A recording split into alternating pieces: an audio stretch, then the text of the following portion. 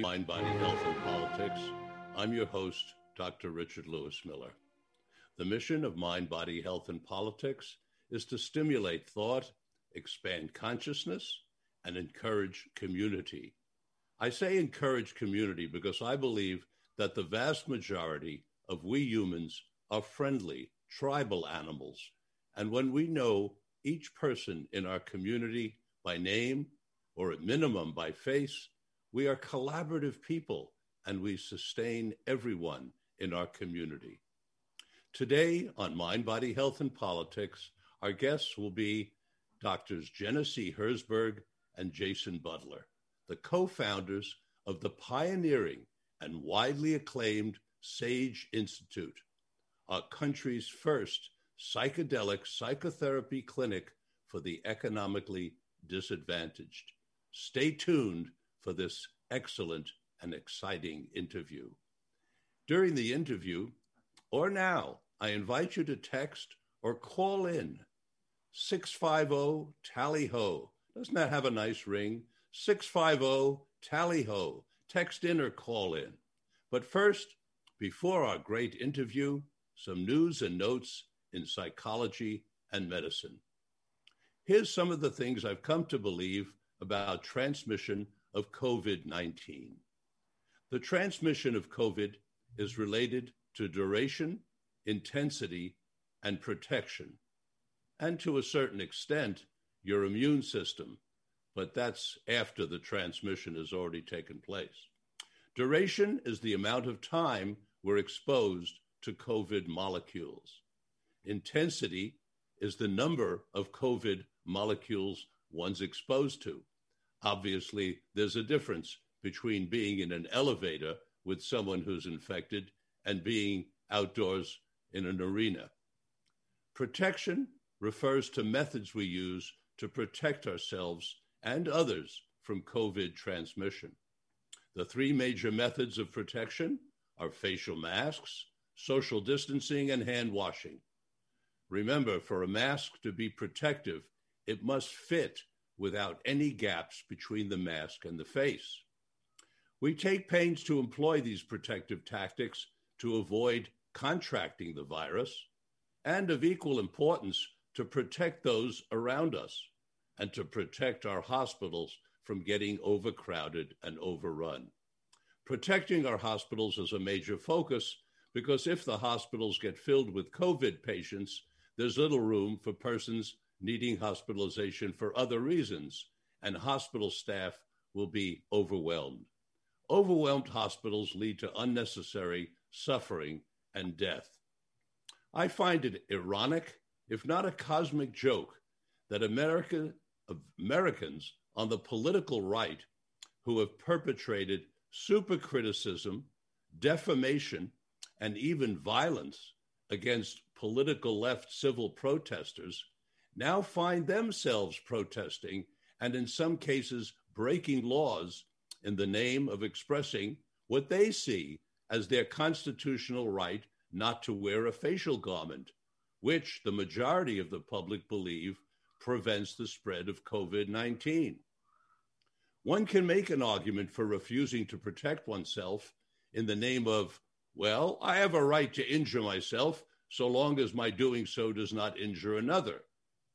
However, note here that few people, if any, protest against motorcycle helmets or seatbelts. Some do. However, mandating facial masks, our state and local governments in California are saying we do not have the right to refuse to cooperate with laws addressing the use of certain protective garments to prevent the spread of COVID-19. By obeying the law, the facial mask wearer is avoiding weaponizing themselves. What do? Do we criticize and defame the anti-maskers to protest the wearing of facial masks? Do we turn them in and get them fined? Do we invite them to talk and then listen carefully to what they say? Can we allow ourselves to lend our best ear to those we think are acting recklessly with our very lives? How do we best handle dissenting opinions of the minority when their dissenting opinions may cause us injury or death? Something to think about. Love to hear from you on these questions. Now, more about our program today. In 1972, Richard Nixon declared war on drugs as a way of declaring war on hippies and blacks. Declaring war was not a metaphor. Let us make no mistake about it. Nixon declared war, and as a result, people were injured, killed, and millions of lives were damaged. That is war. Listen to the words of Nixon advisor John Ehrlichman. We knew we couldn't make it illegal to be either against the war on black or the war on hippies, but by getting the public to associate the hippies with marijuana and blacks with heroin, and then criminalizing both heavily, we could disrupt their communities. We could arrest their leaders. We could raid their homes. We could break up their meetings. We could destroy their families and vilify them night after night on the evening news. Did we know we were lying about the drugs? Of course we did. That was a president we elected. The laws we have created, which give our employees, called police, the license to enter our homes and take us at gunpoint, those are laws we have created. 50 years after Nixon, now in the Gregorian calendar year 2020, the war persists. And as I speak these words, someone in the U.S. is being arrested at gunpoint and taken away for a possession of a substance which is legal in the state of Oregon and legal in 4 cities in the United States, Oakland, Denver, Santa Cruz, and Ann Arbor. Some of these substances are being used successfully in psychotherapy. Yes, you can go to jail in one state and you can be the recipient of psychotherapy with that substance in another state. Here in California, ketamine is a legal prescription medicine. And today we have with us 2 pioneers in ketamine-assisted psychotherapy. Let's welcome Doctors Genesee Herzberg and Jason Butler, founders of the pioneering, widely acclaimed SAGE Institute, offering psychedelic psychotherapy to the economically challenged. Dr. Genesee Herzberg is a licensed clinical psychologist specializing in working with trauma and integrating psychedelic experiences, meditation, and mindfulness in her work. She identifies as fluid in terms of gender and sexuality and has an affinity for working with gender non-binary and queer folks, and she's allied with BIPOC, which stands for Black, Indigenous, People of Color. Dr. Jason Butler is a licensed clinical psychologist, writer, and educator. His primary interests stand at the intersection of depth psychology, social justice, trauma theory, and psychedelic psychotherapy. Both Doctors Herzberg and Butler are therapists for the MDMA-assisted psychotherapy PTSD trials sponsored by MAPS, the Multidisciplinary Association for Psychedelic Studies. And they both offer ketamine-assisted psychotherapy in their private practices. Welcome to Mind, Body, Health, and Politics, Genesee and Jason. Thank you, Richard. It's lovely to be here. Great to see you both.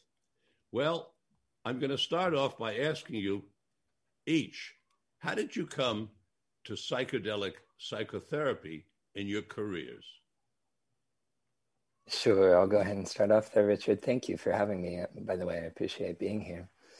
So I had the good fortune of coming across psychedelics as a young person. I was involved in the countercultural movement surrounding electronic dance music. Went to many raves as a 15-year-old and was able to try LSD there for the first time. And was supported by the ethos of what was called PLUR at the time, which stands for peace, love, unity, and respect. So I was initiated into psychedelics at that age, and as an adult, I think that continued to inform the work that I wanted to do as a psychologist. So went on to study transpersonal and depth orientations in psychotherapy, which I think are a really important foundation for psychedelic work. So it was actually the recreational use of mind-altering substances that led you on to become a professional and then became a professional pioneer in psychedelic psychotherapy. Is that right? It was, yeah. I could say even though it was recreational use, there was still incredible benefit that I was receiving from that. I see. And Genesee, how did you come to this particular specialty? I was introduced to psychedelics by a friend as well in my late teens, early 20s. And that friend happened to be someone who died shortly thereafter in a drunk driving accident. And that loss spun me out into a serious existential crisis and depression that I was stuck in for many years. And I leaned on psychedelics during that time to reconnect with him and ultimately to reconnect with a sense of meaning and purpose in life. And they were a huge support in helping me to find my way out of a depression and find my way towards the work that I do currently as a psychologist and also as a psychedelic therapist. Well, that's interesting. It's something we have in common because I started the Koch Enders Alcohol and Drug Program back in the 1980s as a result of a friend dying of a cocaine overdose. Mm-hmm. So we share that as a starting phenomenon. Well, now both of you tell us and tell our listeners, please, about ketamine itself. What is it? What does it do? All you need to know about ketamine in a short period of time. Sure. So ketamine is a dissociative anesthetic. It's used in medical settings to support people in going into surgery, both in hospitals and also on the battlefield with both children and adults and animals. It's an incredibly safe medicine that's used in all kinds of different settings, like I mentioned, including on the battlefield, because of its the fact that it doesn't impact the respiratory system in any major way. So it was called the buddy drug or the buddy medicine in Vietnam because a fellow troopsman could inject it to support people who were injured, and it decreased the number of mortalities on the battlefield by about half at the time. So you opened up by saying it was a dissociative medicine. Tell our listeners what dissociative means, please. Sure. Yeah, it's a dissociative anesthetic, so distinguished from other anesthetics in that it gives the sensation of separation between the mind and the body. So at lower doses, people maintain consciousness but can no longer feel their bodily sensations. So that's something that actually supports it today in the ways that we use it in the context of psychotherapy.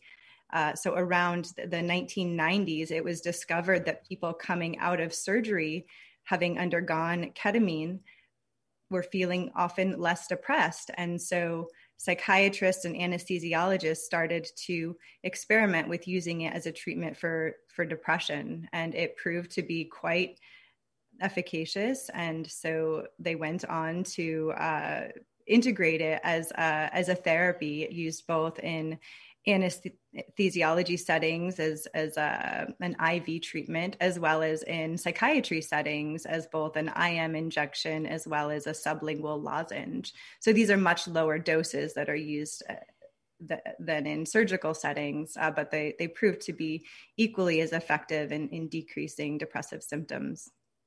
And when you use ketamine in psychotherapy, how is it administered to the patient? Yeah. So the primary route of administration that we use at Sage Institute, which helps with affordability and accessibility, is the sublingual route of administration. So the ketamine comes in a lozenge form, and the client just simply puts the lozenges underneath their tongue, holds that there for 15 minutes, and then the ketamine is absorbed sublingually. After the 15 minutes, they swallow, and a bit is absorbed through the stomach lining as well. Other agencies and on occasion at Sage Integrative Health will use the intramuscular route of administration as well. However, that requires that there be a medical staff on site, and so that can increase the cost of the treatment because of that route of administration. And what level of medical specialist needs to be on site for a intramuscular administration? Can it be a nurse, or does it have to be a medical doctor? It could be a nurse. It could be an RN. It could be an NP, a nurse practitioner, a registered nurse, or a medical doctor. Thank you. That's helpful to know. And so for the most part, you're using lozenges, and the therapy used to take place. Well, we're starting to talk about the Sage Institute. I guess I wanted to ask another question before we get to Sage, which is, how are you handling psychedelic psychotherapy during the COVID pandemic? Mm-hmm. Yeah, that's a good question. So we've adapted pretty significantly, and we're trying out methods that I think would, prior to the pandemic, be things that we wouldn't necessarily take up. Primarily what I'm talking about there is virtual psychedelic-assisted psychotherapy. So we've developed methods along with other clinics that we're in close collaboration with around using telehealth to provide good quality psychedelic-assisted therapy. And would you refer to it as telehealth?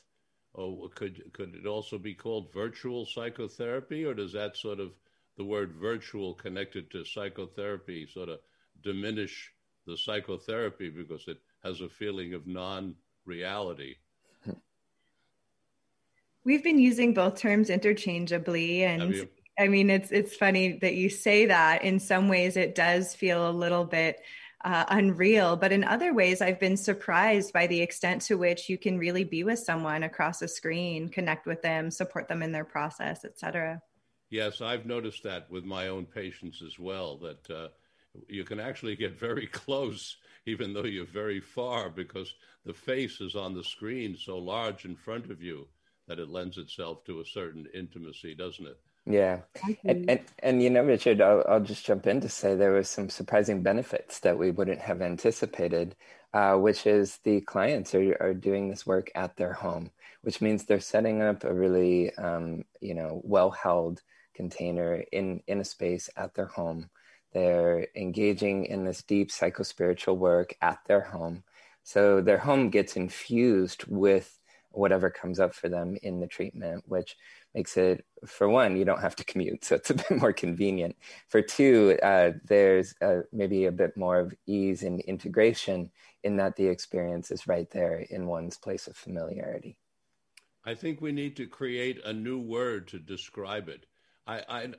Virtual doesn't really work for me because when I give somebody a virtual hug, I'm not really touching them. And we all know that, we stand 8 feet away and we move our arms like this, or we're over the screen and we move our arms and we say virtual hug, but you don't feel it.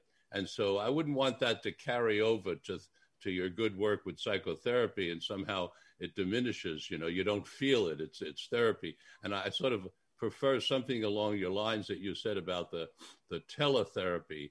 Maybe we can figure out a new word like teledelic or teledelic psychotherapy. It sounds a little funny, doesn't it? So, well, we can be thinking about it, but I do think we need a good word, a word that says what it does and is positive. Mm-hmm. Let's talk a little now about the Sage Institute. Give us some background. How did you two arrive at the creation of the Sage Institute? So I actually opened our sister organization called Sage Integrative Health in June of 2018 with the intention of creating an integrative health center with a wide variety of alternative health modalities, including massage therapy, nutrition, acupuncture, naturopathic medicine, alongside psychiatry, mental health treatment, and ketamine-assisted therapy, and preparing ourselves to integrate other psychedelic therapies as they become legal, all under one roof with a collaborative team of practitioners. So we opened Sage Integrative Health, like I said, about 2.5 years ago, and we're able to, thrive into a successful business with a primary limitation being that we weren't able to make our treatments as accessible as we wanted to. We weren't able to really access a wide variety of diverse communities in our work. And so we started to think about how do we make a difference here. Insurance isn't yet available to cover psychedelic treatments, and so we needed to think of something else. Where we landed was Sage Institute, a sliding scale nonprofit clinic that offers low-fee ketamine-assisted therapy and other mental health treatments.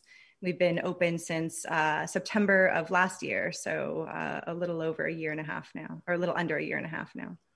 Now, if someone has insurance that pays for their psychotherapy, then ketamine therapy would come under that umbrella and they would get compensated or not?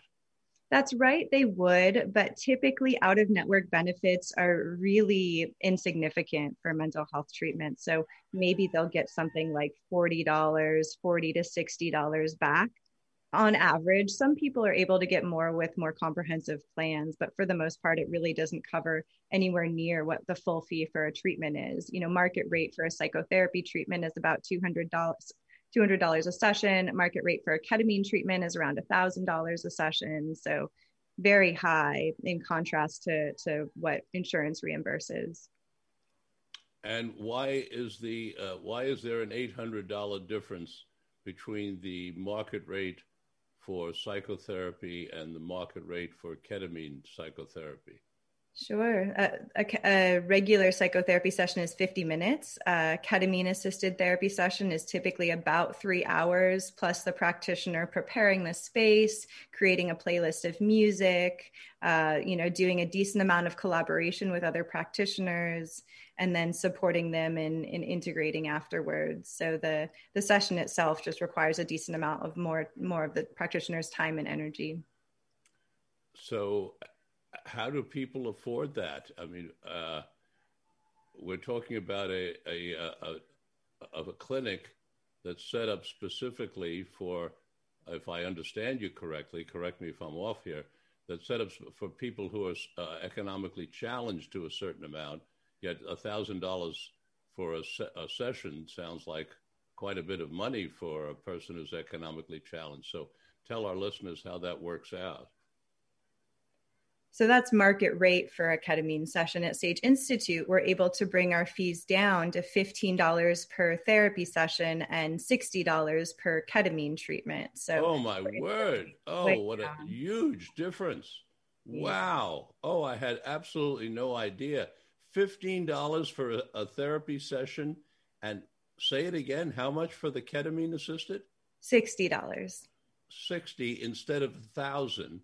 Yeah. And 15 instead of 200. Wow, that is remarkable. I don't know how you and your staff are able to maintain. It's quite an achievement. It's quite an achievement.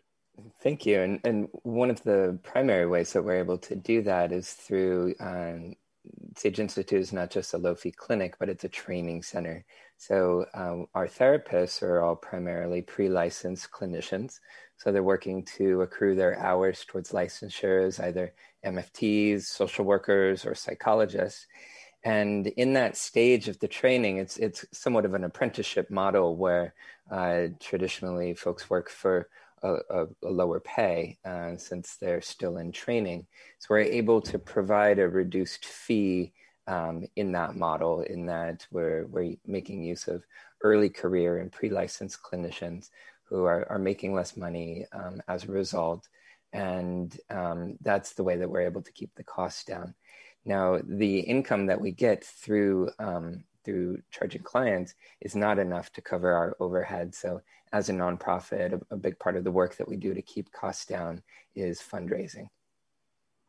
So you're using the funds that come in from fundraising to subsidize the actual therapy that goes on, I would imagine. Because I really don't understand how you can even charge $15 an hour and pay the person who's doing the work and have any left over for the overhead of the room that they're using and the various other expenses that they incur by providing the work.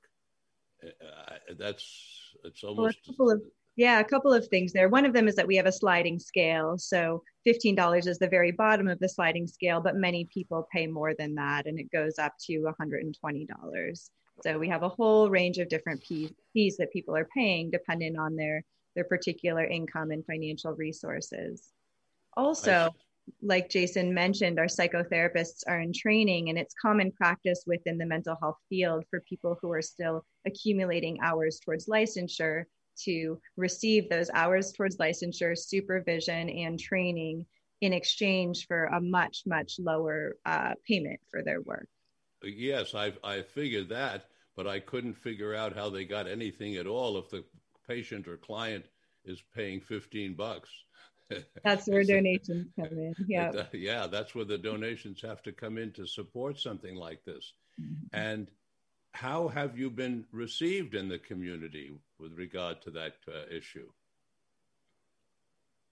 Incredibly well. We have a huge wait list. So there are a lot of people who clearly are wanting and needing these kinds of services. And meanwhile, we've gotten a ton of support from the community. I like to bring forward an idea called community supported medicine, where, you mentioned the importance of community and knowing each other. And I think another aspect of community is supporting each other. So those of us who have more resources supporting those who have less, so that we all are able to access what we need. Yes, I really believe that. I believe that when people know one another in the community, then they are much more likely to take care of one another. Mm-hmm. I don't think in a community where people really know each other, at least by face, that they let people starve mm-hmm. or let people go without some form of treatment because the person's too close to allow that. It's easier to allow that. Easier is a funny word, but it is easier to allow that when the person that it's happening to is abstract, is a number on a page, 20 people starving in Oakland, right? It's an abstraction. Right. But 20 people or one person starving in your neighborhood that you know and see every day, that's not an abstraction. That's reality. And I think we take care of each other in that regard. And I love your concept of, community supported. I think that's really excellent. What kind of people are you seeing at your clinic? We see a wide range of clients who come from all different backgrounds, all different races, all different ethnicities, all different sexual orientations and gender identifications. Over 50% of our clients identify as Black, Indigenous, and people of color, and another 50% identify as queer. So we have a very diverse community of people who we work with, and a very diverse community of therapists who offer the therapy. This is an aside from the topic we're on, but it's something that caught my interest. And that is, why are people purposely using a word that was used in the past to disparage them as a way of identifying themselves? And I'm referring to the use of the word queer. Mm-hmm. What is your thinking on that? Yeah, well, it's quite self-consciously selected. There's a professor at UC Berkeley who's named is Judith Butler. She happens to be the founder of queer studies in the world of philosophy, and there was an active movement to reclaim that word and to redefine it as a way of owning one's own identity. And So there's been a lot written about it that is quite sophisticated in that argument, but there's an attempt to reclaim that word and to use it in a way that was affirming of identity rather than disparaging. That's an interesting twist, because I don't know historically that word has ever been used in a positive way. So I don't know what there is to reclaim, but we can have that discussion at another time. Mm-hmm. We have two questions from Joe in Oakland. He writes in and asks you both, as far as dosage goes, on the spectrum from microdosing on the one hand to experiencing near ego death on the other, where do you calibrate the amount of psychoactive substance, in this case ketamine, that you use in a session to produce the greatest effect and result? That's a great question. How do you determine dose? That is a really good question. And I will say that I don't think that there's one right dose that's most effective for everybody. It varies a lot depending on the person and their particular constitution. So typically we start people, our prescriber starts people at a lower dose, and they then have the experience of what we call psycholytic therapy. So they're still in the room with their therapist. Their consciousness is right there. They can still feel their body, though they may feel a little bit heavier, less anxious, a little bit more comfortable, looser associations, greater access to their unconscious mind and to spontaneous arising of images and insights. But they're very well able to continue to have a conversation with their therapist. So it's somewhat akin to MDMA-assisted therapy. And we'll start off with that so that we can get a sense of whether that particular dose range, it's sublingual, it ranges from about 50 to 150 sublingual ketamine, and see how that works for folks. Some people will elect to continue at that dose ongoingly, and others will elect to move into a higher dose range if their prescriber approves it and they're a good fit for higher dose ketamine. Those sessions we call psychedelic psychotherapy, kind of traditional psychedelic psychotherapy, maybe similar to an LSD or psilocybin experience where people have eye shades on, they're listening to music throughout the session, and they enter into an experience of near ego death, of their communication abilities, and also their ability to feel their body starts to decrease up to the point where it's really hard to talk or to move. And often they have spontaneous images and visions that come forward. They may lose their sense of who they are and where they are. It may feel very dreamlike in nature. And they'll spend about 45 minutes to an hour in that state and then slowly come back into their body and talk to the therapist and integrate their experience thereafter.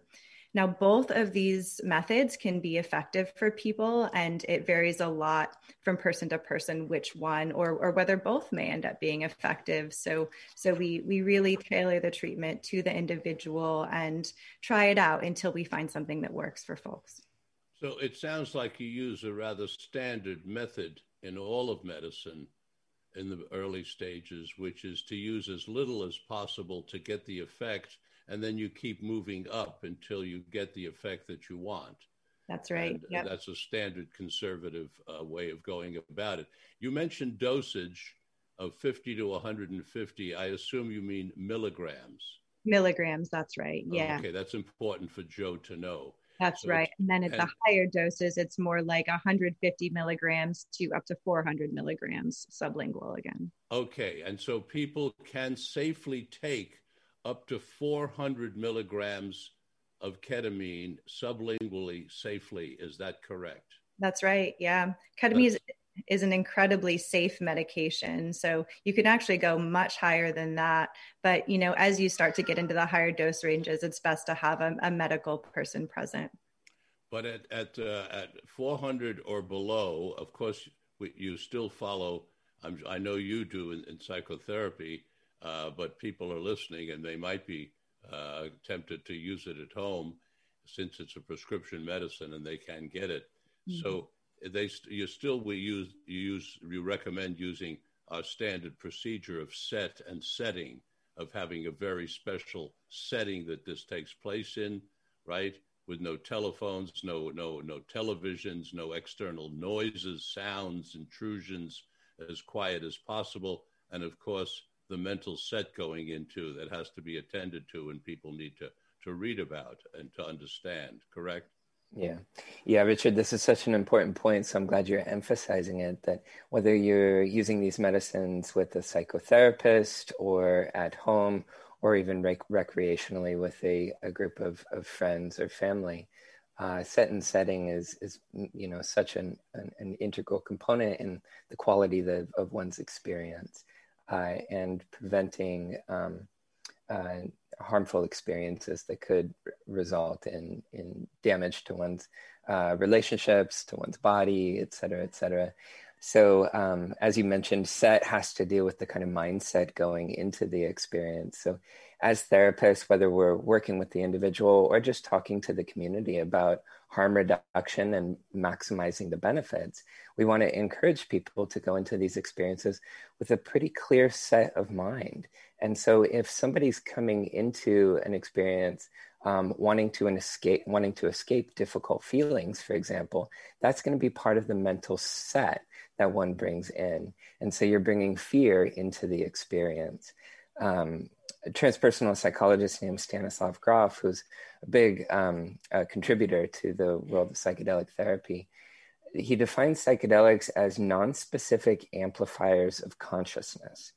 And so if you imagine going into an experience with a lot of fear in your system, then that fear is going to be amplified once you take the psychedelic. So you can imagine whatever is there at an emotional or cognitive level, the volume will be turned up on it once you ingest the psychedelic into your body. So we just want to encourage people to really consider that and to try to enter in with as open, receptive, and trusting of a mindset as one can, and that will maximize the benefits regardless of what one's intent is in doing the psychedelic. Yes, and I'm glad you used the example of fear, because going in with fear can lead to what has been referred to as a bad trip. And I always say that a bad trip is the best kind of trip, because a bad trip, the way it used to be described, is meaning you're dealing with such, let's say, fear, for example.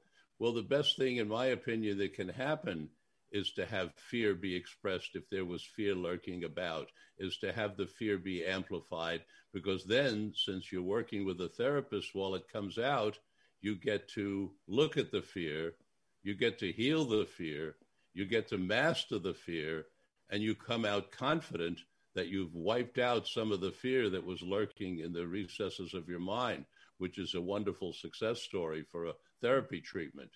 Mm-hmm. Yeah, that's a great point. That's a great point. And the difference there being that in a therapy setting, or if somebody is prepared adequately, then if fear comes up, it's coming up for a reason, and it can be approached as part of the healing process.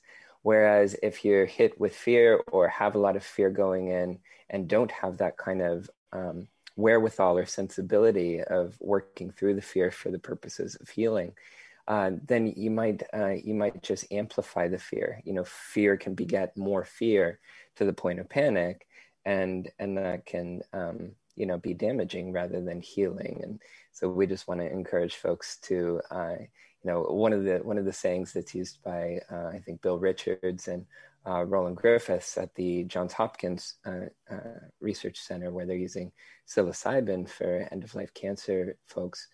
One of the things that they tell people is if you feel fear in the experience when you're on the medicine, to go towards it rather than to run away from it.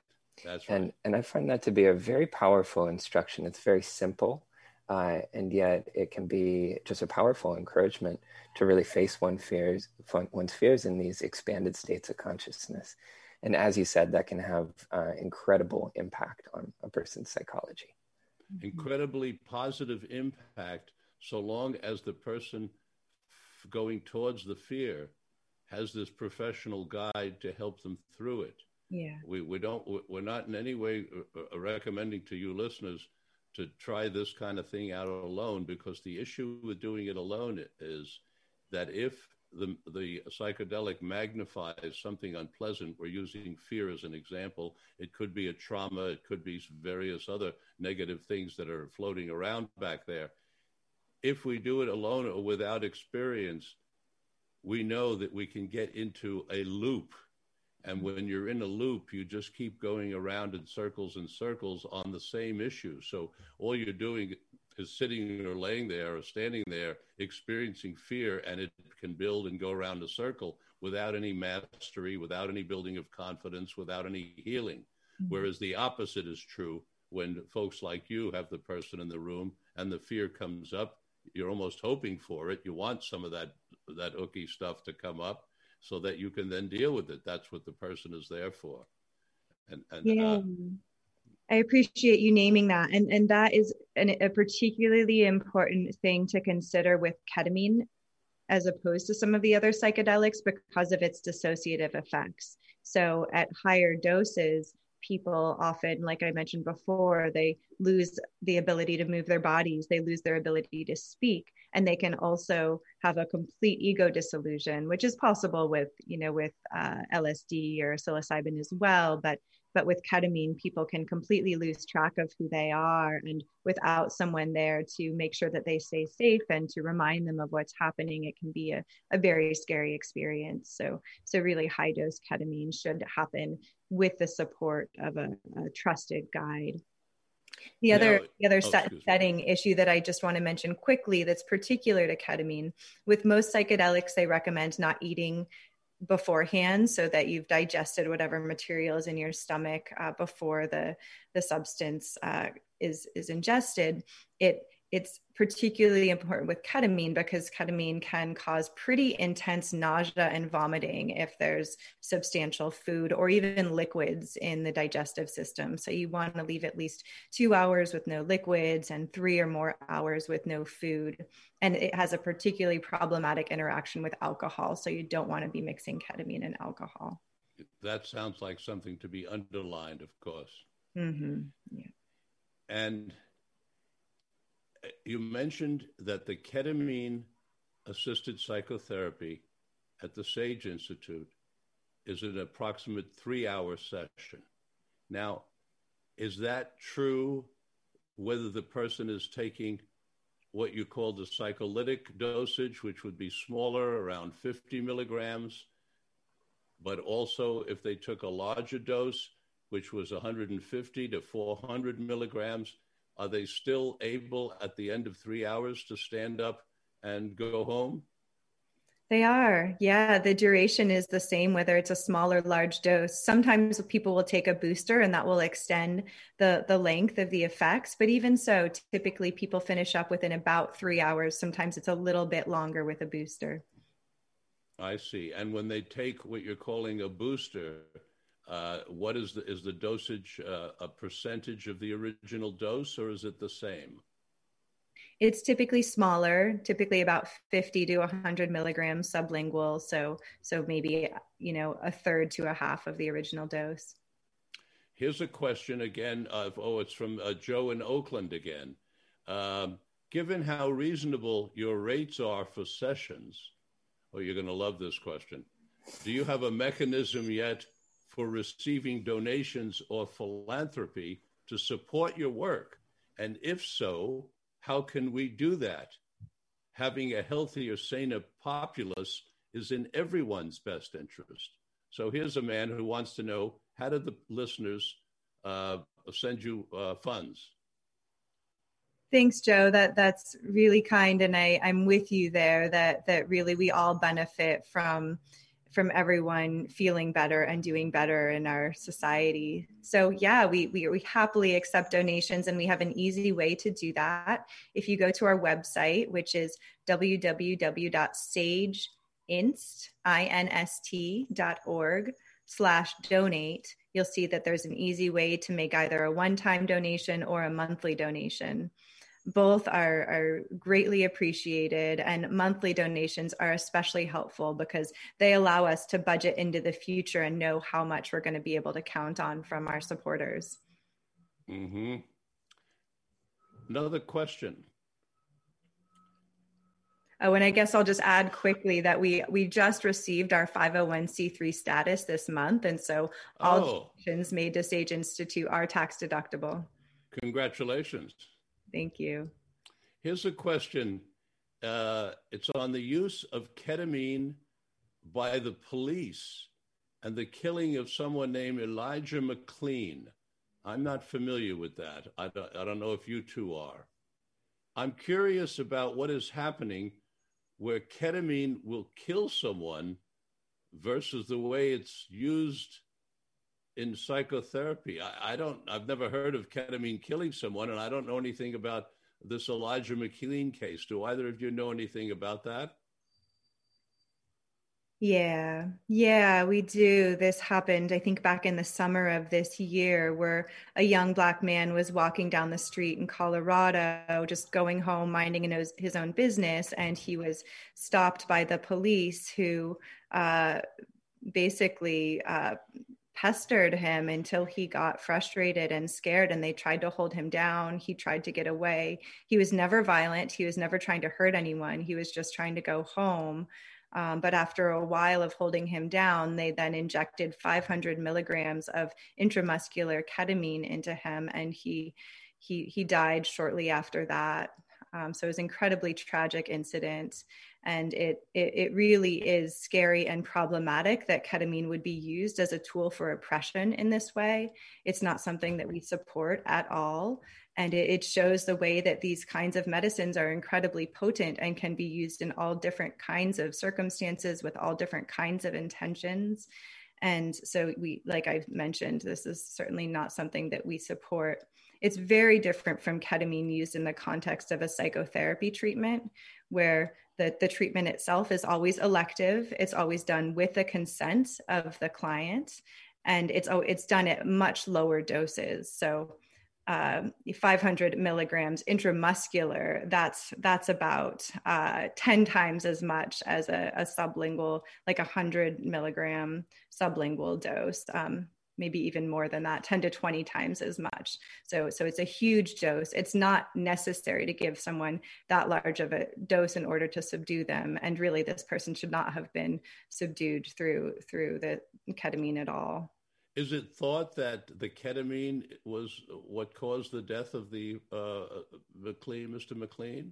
It's unclear. Ketamine, like I mentioned, is very safe even at very high doses. So even in anesthetic doses, there's not a large risk of death, or there's a very, very tiny risk of death, which is always due to other complications.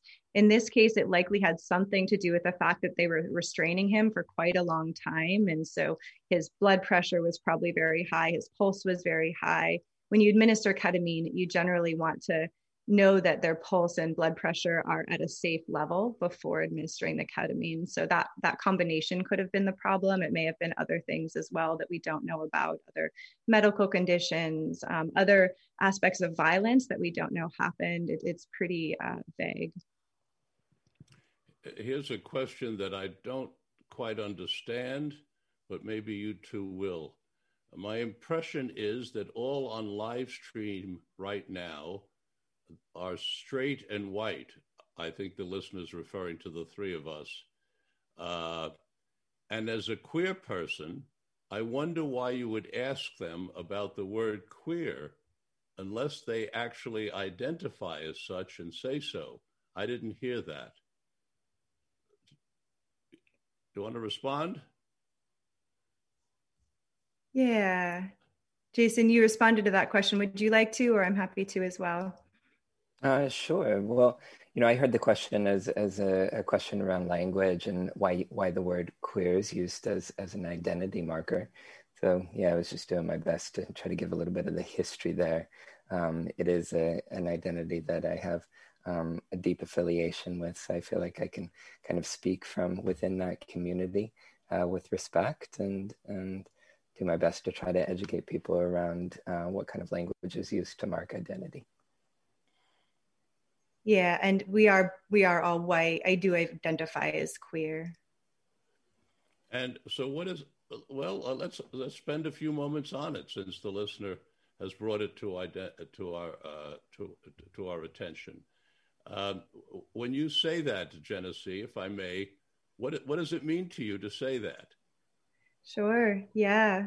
Yeah. To me, it means that I have an interest in a wide variety of people of different genders and sexualities in terms of my own sexual preferences. It also means that I feel part of a community that has a wide range of sexual preferences and gender identities. Are you making a political statement as well by purposefully identifying yourself as part of this group? Is it important? Is it important to you in that regard to be making the political statement?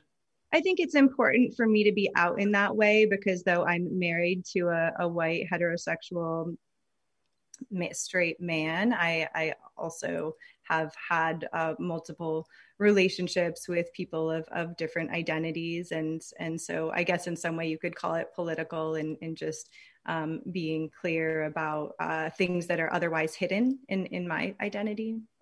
And similarly, Richard, I would just jump in and say if you take a look at my tag here on the Zoom, I've put my pronouns here in parentheses, and it's very much of the same spirit. You know, it wouldn't be typical for a cisgendered male presenting person to put their pronouns in their name title. But what I'm doing here is essentially queering gender, deconstructing the categories that we assume and then project on all people. So I'm coming out in a sense of the pronouns that I prefer to use as a way of allying with folks that don't fall into that gender binary. So to queer something is just to break open the constructs that keep people bound up in certain cultural constructions and ways of seeing things. So I think there's actually quite a bit of overlap between what queer theory has done and these kinds of discussions have done and what psychedelics attempt to do as well, is to break open habitual patterns of thinking and get people to think more creatively, more intuitively based on one's own lived experience rather than the kind of cultural narratives that are handed over to any person. I love the fact that you two identify in such a way as to participate and support. I regret that the words themselves, regardless of what they are, divide us. Because I think we can agree that it would be better for everybody if we all identified as queer, right?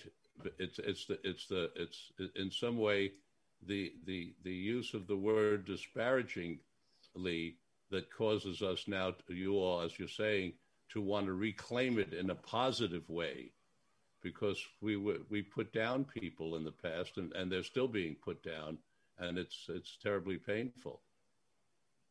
The one thing that I would add there around everybody identifying as queer would be something like that is an important sentiment, and it's important to have an idea of allyship with marginalized communities.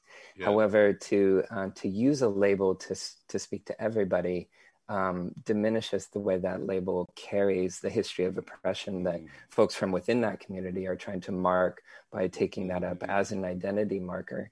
And so we wouldn't want to whitewash or kind of dismiss the kind of particular lived experience of folks that do kind of live inextricably from that identity position, you know, walking down the street with their same-sex lover and being harassed on the street. I wouldn't want to erase that through everybody taking up the mantle of queer. Point well taken. It might be similar as Elizabeth Warren calling herself Native American and the ways that dismiss the experience of many Native. Yes, sensitive point well taken. Thank you, and thank you for digressing to this other point about. But it's still important because it's a minority group being treated in ways that disrupt their emotional state and their stability in this world. Very much so. And it's very in line with what we're attempting to do at Sage Institute. As the listener pointed out, the three of us are all white folks here.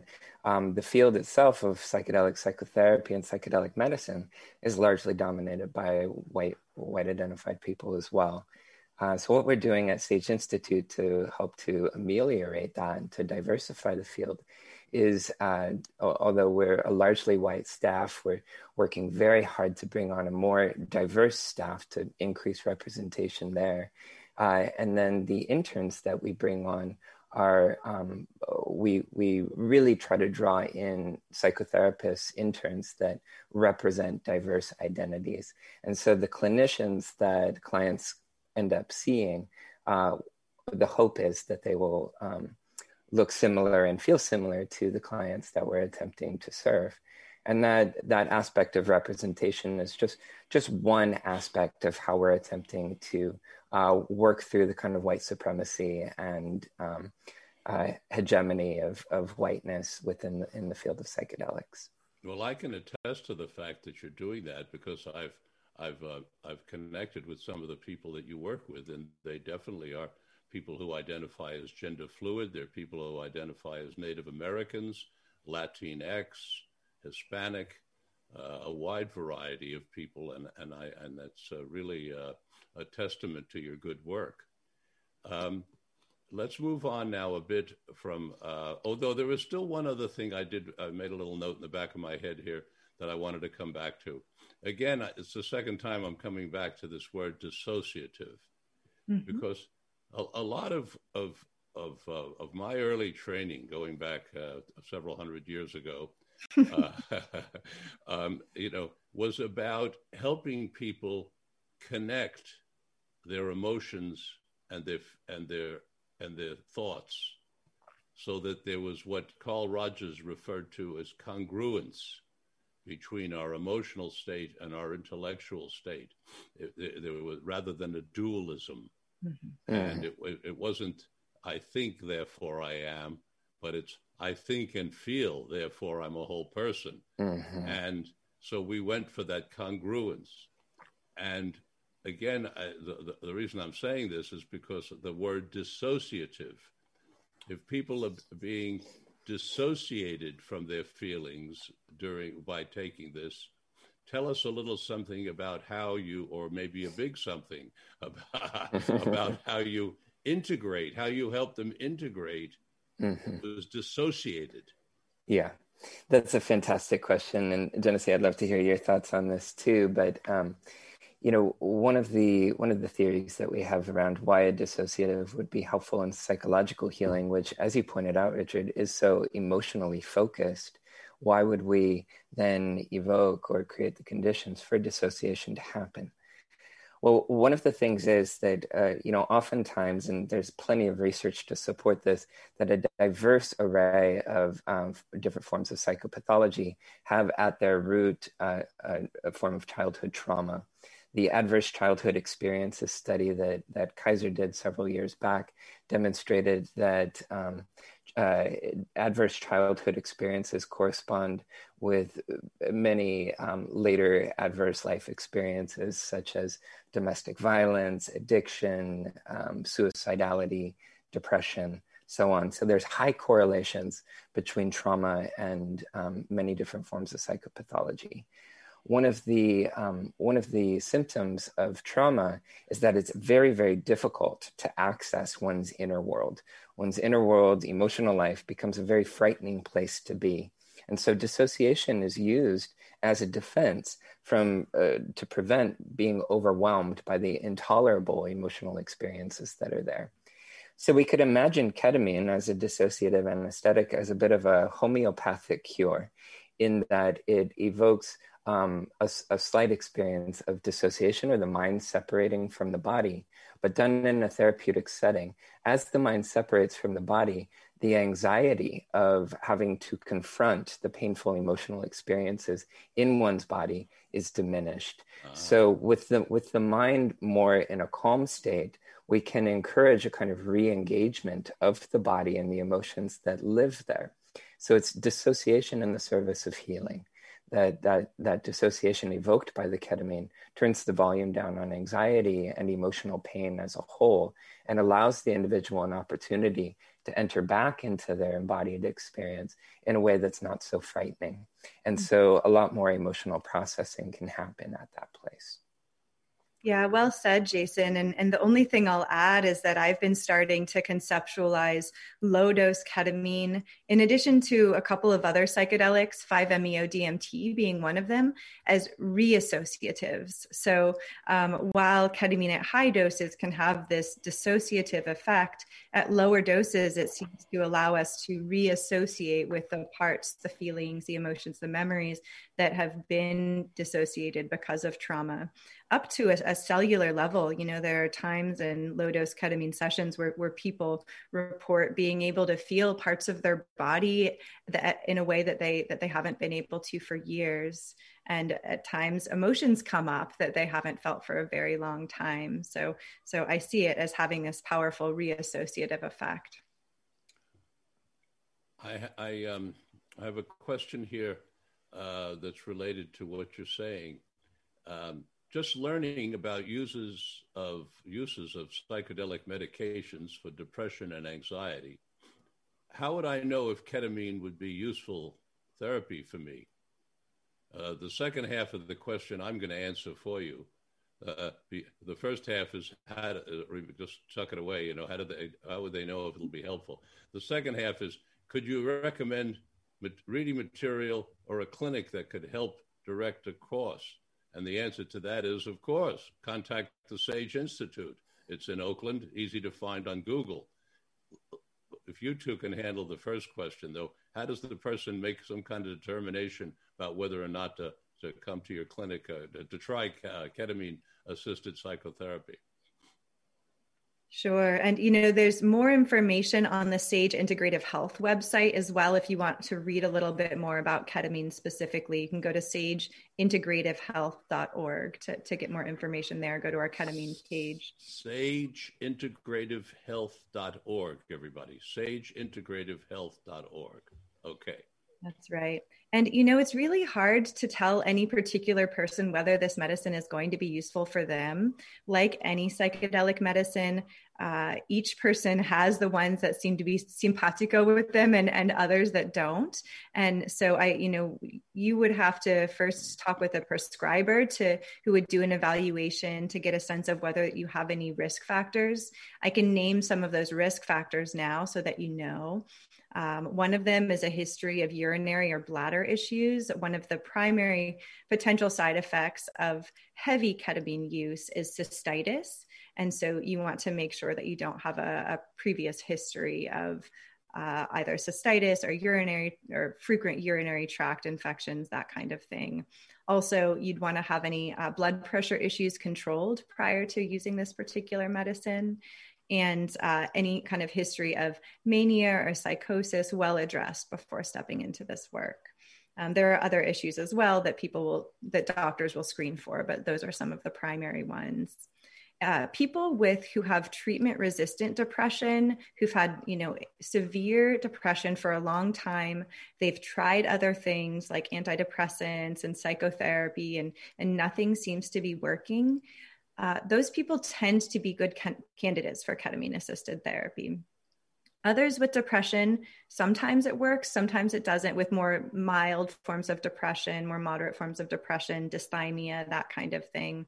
It may work, it may not work. It's hard to say. You kind of have to try it to find out. And then in terms of anxiety, that one's still, we're still figuring that one out. There's still research that needs to be done to look into how ketamine impacts anxiety. For some people, they found that it increases their levels of anxiety. Other people have found that it helps with their anxiety. So again, you'd have to try it out to find out.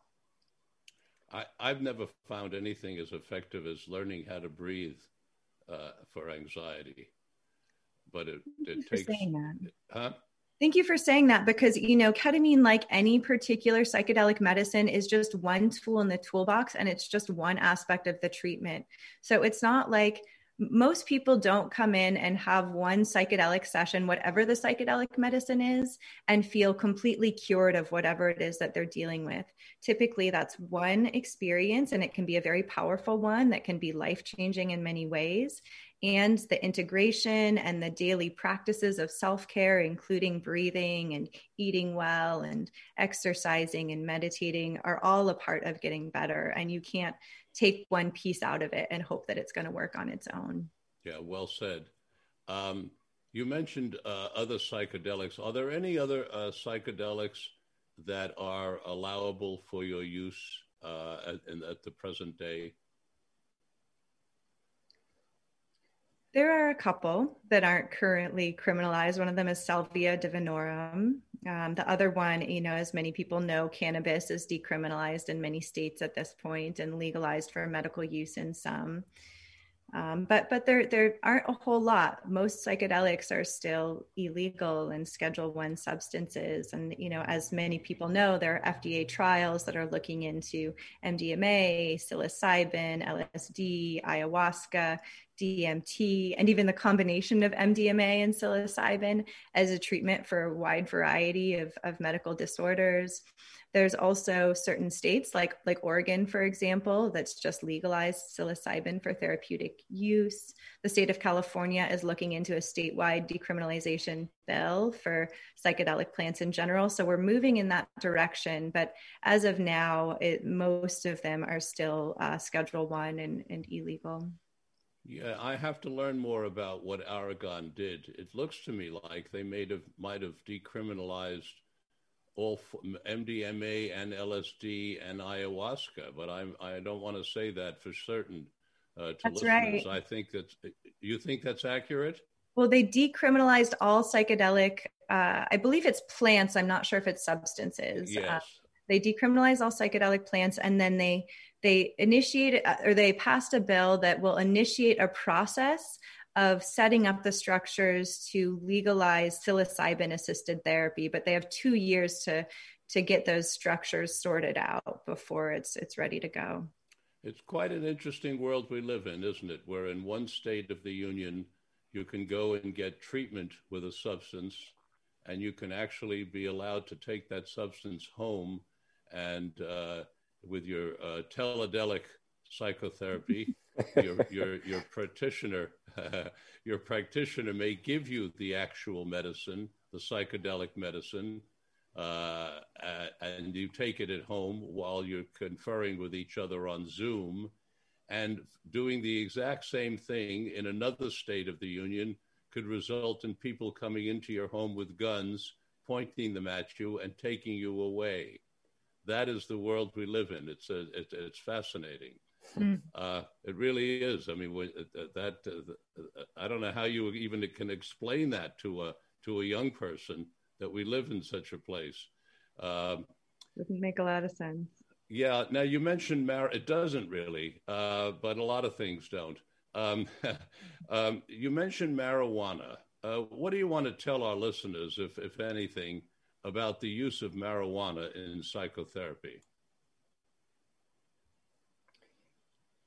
It's not something either of us have a lot of experience working with as psychotherapists. However, as two people who are quite well familiar with these different psychedelic or entheogenic or plant medicines, I think the potentiality for cannabis being used in psychotherapy is highly significant.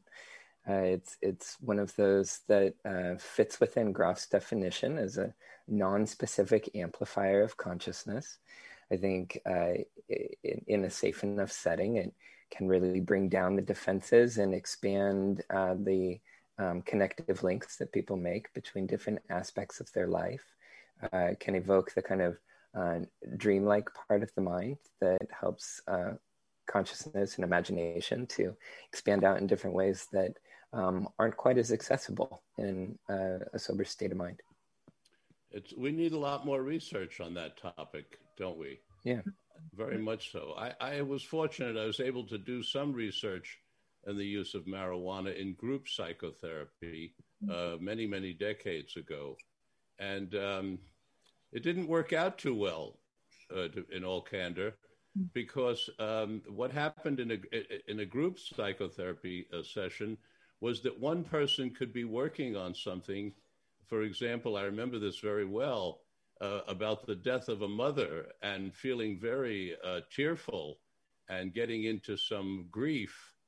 And someone else across the room at the same time was giggling over something that was going on in their mind. Now, they didn't mean to be inappropriate to the person across the room, yet where their mind was being taken by the marijuana was such that they, really and truly were giggling. And so that was very off-putting to everyone in the room. It happened that all the people in the room were all doctors of either medicine or psychology. And so, everybody took note of this, and there was a lot of discussion. But it sort of pointed me at that time, and a few instances of that much more research was needed, and maybe it would be something more to be useful in individual therapy than in group therapy. Oh, that reminds me, that was another question I wanted to ask, which is ketamine-assisted psychotherapy used with couples, families, and in group settings? And that's going to probably be our last question for the day. So there's some preliminary examples of it being used in couples therapy, though few and far between. Someone named Will Vanderveer has done some work with ketamine in couples and found great success thus far. And he did a presentation at the KRIA conference, which is a gathering of ketamine-assisted therapy or ketamine providers in general that happened on a yearly basis until this year. And it seems like there's a lot of potential there, but again, it's very preliminary. In terms of group work, that's been happening more extensively. There are a number of different clinics that do regular ketamine-assisted therapy groups. We were about to launch one at Sage Integrative Health when COVID happened, so we put that on pause. But it's a really excellent way to bring the cost down for people. It's important to do some additional screening to make sure that people are well suited to do group work in addition to ketamine work. Some people feel that it's important to have an individual ketamine session first so that they can get a sense of how they respond to the medicine.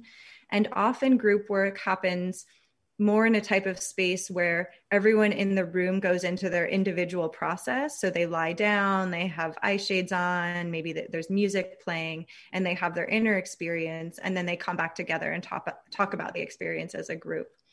Now, ketamine is an interesting medicine to use for this particular purpose and in this setting because it tends to blur the boundaries, not just between our own conscious and unconscious minds, but also between the consciousnesses of everyone in the room. So, as the limits of the body start to fade away, you start to join with other consciousnesses and feel a sense of interconnection. And there can be a very powerful phenomenon that happens in group experience. So I think there's a lot of potential there. Tell everyone again who's listening how they can make contact with the Sage Institute, both online and telephonically. Great. So you can go to our website at www.sageinst.org, and you can contact us through both our email address, which should be listed there, as well as our phone number, which is listed there as well. Again, that's www.sageinst.org. www.sageinst.org. It's worth you looking at, whether you're interested in ketamine-assisted psychotherapy or not. This is an important topic for you all to know about, and you're having the opportunity now. You had the opportunity today to listen to two pioneers in the field. I want to thank you both very much for joining me today. It's been a educational experience. I want you to come back again and keep us posted in the future about developments at the Sage Institute. And great working with you both. Thanks so much, Richard. It's a pleasure. Thank you, Richard. Really appreciate you having us on. It's always a pleasure to talk with you. And thank you all, listeners, for joining me for today's broadcast of Mind, Body, Health, and Politics. And special thanks to our producer, Charlie Deist, who really makes this broadcast possible. The preceding program was brought to you by Thanksgiving Coffee. The founder of the Thanksgiving Coffee Company, Paul Katzeff, is a social worker and a political activist who has improved the lives of millions of coffee growers around the world, and I mean millions. Paul so much appreciates Mind, Body, Health, and Politics that he created 3 special Mind, Body, Health, and Politics coffee blends. He donates 20% of all internet sales of these Mind, Body, Health, and Politics coffee blends to the COVID Response Network. It's a nonprofit 501c3 whose mission is to protect California's North Coast. So support this cause. Go to the Thanksgiving Coffee Company website. Let's see what we have here. Here's a bag of the coffee I can put right on the screen. Check that out. And go right to their website and buy Mind, Body, Health, and Politics coffee and support the COVID Response Network, which certainly can use the support. And again, please join me next Tuesday at 9 o'clock Pacific Standard Time for our next stimulating broadcast of Mind, Body, Health, and Politics. Until then, this is Dr. Richard Miller reminding you that good health is worth fighting for, and it's essential for life, liberty, and the pursuit of happiness.